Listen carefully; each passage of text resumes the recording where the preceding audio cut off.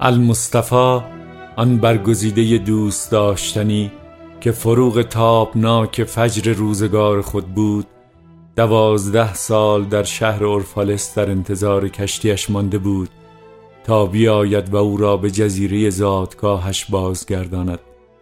در سال 12 در 7مین روز از ماه ایلول، ماه برداشت محصول، از تپه آن سوی حصار شهر بالا رفت و به دریا نگریست و دید که کشتیش در مه می آید. آنگاه دروازه های دلش گشوده شدند و شادیش بر سطح دریا به پرواز درآمد و تا دور دست ها رفت. او آنگاه چشمانش را بست و در سکوت‌های آیینه‌گون روحش دعا کرد.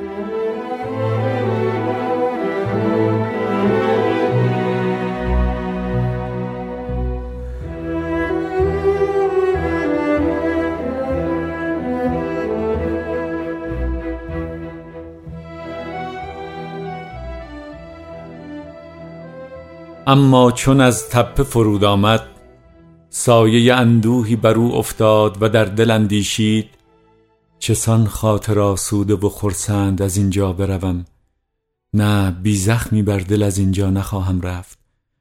روزهای درد و محنتم در این شهر چه دراز بود و شبهای تنهاییم چه بی پایان. آه، کیست که بتواند بی دریغ و افسوس تنهایی و درد خیش را بگذارد و بگذرد. من پاره های روحم را در این کوچه ها پراکندم. کودکان آرزوهایم برهنه در دامنه های این تپه ها می گردند و من نمی توانم فارغ از محنت و درد اینها را رها کنم و بروم. این جامه‌ای نیست که به راحتی از تن بیرون آورده و به یک سو بیفکنم، بلکه پوست و گوشت تنم است که باید با دست خود بشکافم آن را. و نیز اندیشه‌ای نیست که ترک گویمش، بلکه دلی است که با گرسنگی و تشنگی نرم شده است. اما بیش از این درنگ نتوانم کرد. دریایی که همه چیز را به خود می‌خواند مرا نیز صدا می‌زند باید به کشتی سوار شوم، زیرا هر چند لحظه های شب سوزان و فروزانند، اما ماندن و درنگ کردن انجماد روح است و افتادن به زندان تنگ و بیروزن غالب‌ها.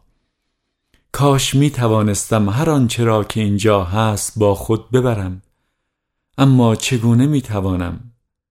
صدا توان آن ندارد که زبان و لبهایی را که به او پر و بال پرواز دادند بردارد و با خود ببرد. او باید یکه و تنها در آسمان اسیری سیر کند. عقاب هم تنها و فارغ از آشیانه خیش در برابر چشمان روشن خورشید خط افق را می‌پیماید.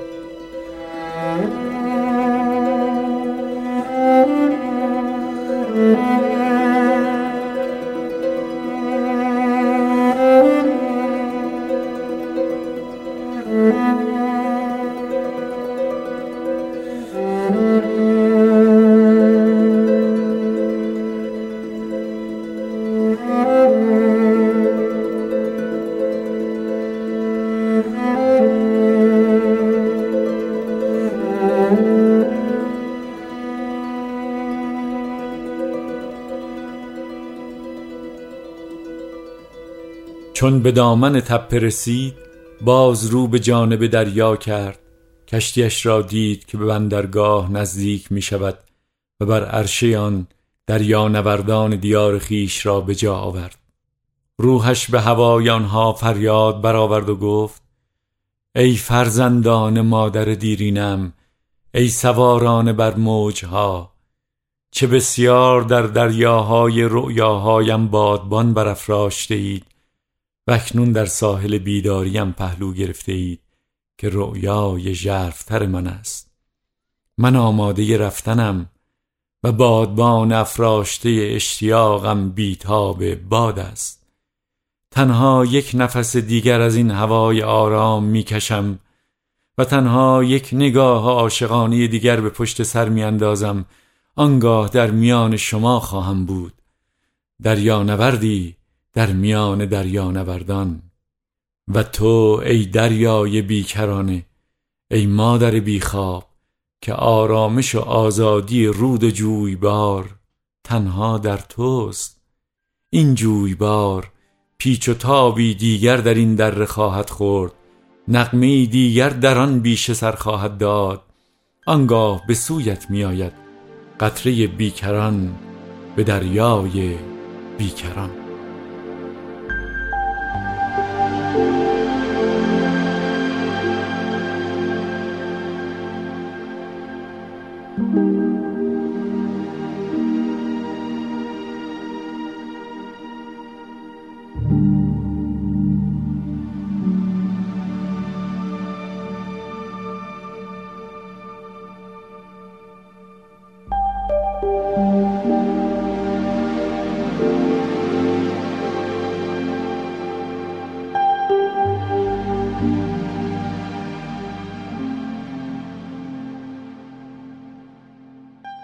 همچنان که می رفت از دور مردان و زنانی را دید که کشتزارها و تاکستانهاشان را رها کرده و به سوی دروازه های شهر می شتافتند. او صدای آنها را شنید که نام او را فریاد می زدند. از کشتزاری به کشتزار دیگر می رفتند و آواز می دادند کشتی آمده است. و او با خود گفت آیا روز جدایی همان روز دیدار است؟ آیا می توان گفت که شامگاه من همان سپید دمان من است؟ پس بان کس که گاواهن خود را در شیار خاک رها ساخته چه دارم که بگویم؟ و نیز بان کس که چرخشتش را از چرخیدن باز داشته است. آیا دلم درختی پربار خواهد شد تا میوه هایش را بچینم و میان این مردمان قسمت کنم؟ آیا آرزوهایم همچون چشمی خواهد جوشید تا جامهاشان را پر کنم؟ آیا من چنگی خوشنوا هستم که پنجه های کبریایی نوازشم کنند، یا نیلبکی که دمش از میانم بگذرد؟ جوینده سکوتها هستم من و در سکوتها چه گنجی یافتم که با فراغ خاطر به اینان ببخشم. اگر روز درو من امروز است، در کدامین مزرب بذر افشاندم و در کدامین فصل هایی که به یاد نمی آورم. اگر این به راستی همان ساعتی است که باید فانوسم را برگیرم، بی تردید شعله من نیست که آن را روشن خواهد کرد. من فانوسم را خاموش و تهی بلند می کنم. نگهبان شب است که در آن روغن خواهد ریخت و روشنش خواهد کرد. اینها سخنانی بود که او بر زبان جاری ساخت، اما نکته هایی بسیار نیز در دل داشت که ناگفته ماند، زیرا او نمی توانست اسرار ژرف‌تر درونش را هویدا کند. چون وارد شهر شد، همه مردم در حالی که یک صدا نام او را فریاد می زدند به دیدارش شتافتند. پیران شهر پیش آمدند و گفتند شنیدیم که عزم سفر می کنی، مکن. ای جان جان، از پیش ما مرو. تو نیمروز روشن شام تاریک ما بودی و جوانیت خوابهای ما را پر از رؤیاهای رنگین کرده است. تو در میان ما غریبه نیستی، میهمان هم نیستی، فرزند دردانه مایی، عزیز مایی. چشمان ما را مرنجان و گرسنه دیدار خیش مساز.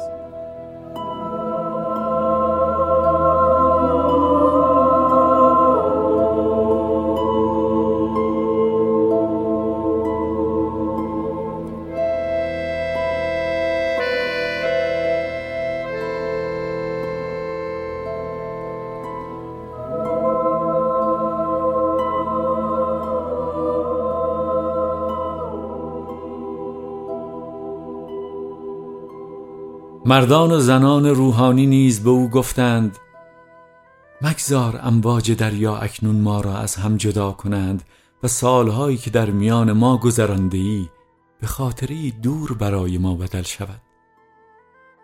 تو به سان روحی در میان ما گشته ای و سایت بر چهرمان پرتو افکنده است. ما بسیار دوستت داشتیم گرچه عشقمان بی زبان بود و پرده نشین، اما اکنون عشقمان را از پرده برون آورده و در برابر دیدگان طوریانش ساختیم. بنگر چگونه عشقت را جار میزنیم. همیشه چنین بوده است که عشق ژرفای راستین خود را نمی شناسد مگر آنگاه که لحظه جدایی فرا می رسد.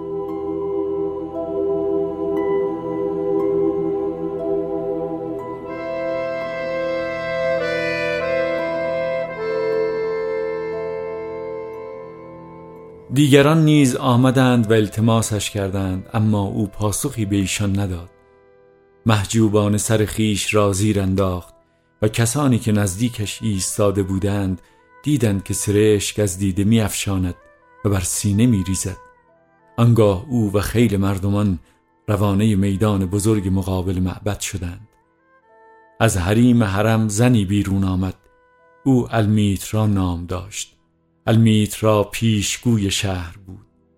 المصطفی با نگاهی سرشار از مهر المیترا را نگریست، زیرا المیترا نخستین کسی بود که پیش از همه او را جسته و در همان روز ورود پیامبر به شهر آنها به او ایمان آورده بود.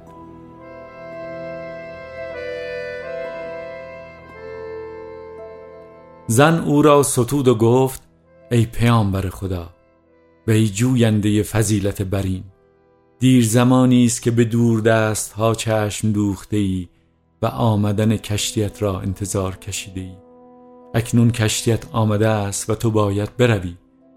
اشتیاق تو به سرزمین یادهایت و موتن خواهشهای بزرگت بسی ژرف است. نه عشقمان مانعت می شود و نه نیازمان نگهت می دارد. اما پیش از آن که ترکمان گویی خواهشمان را برآور، با ما سخن بگو و حقیقت خود را با ما در میان بگذار.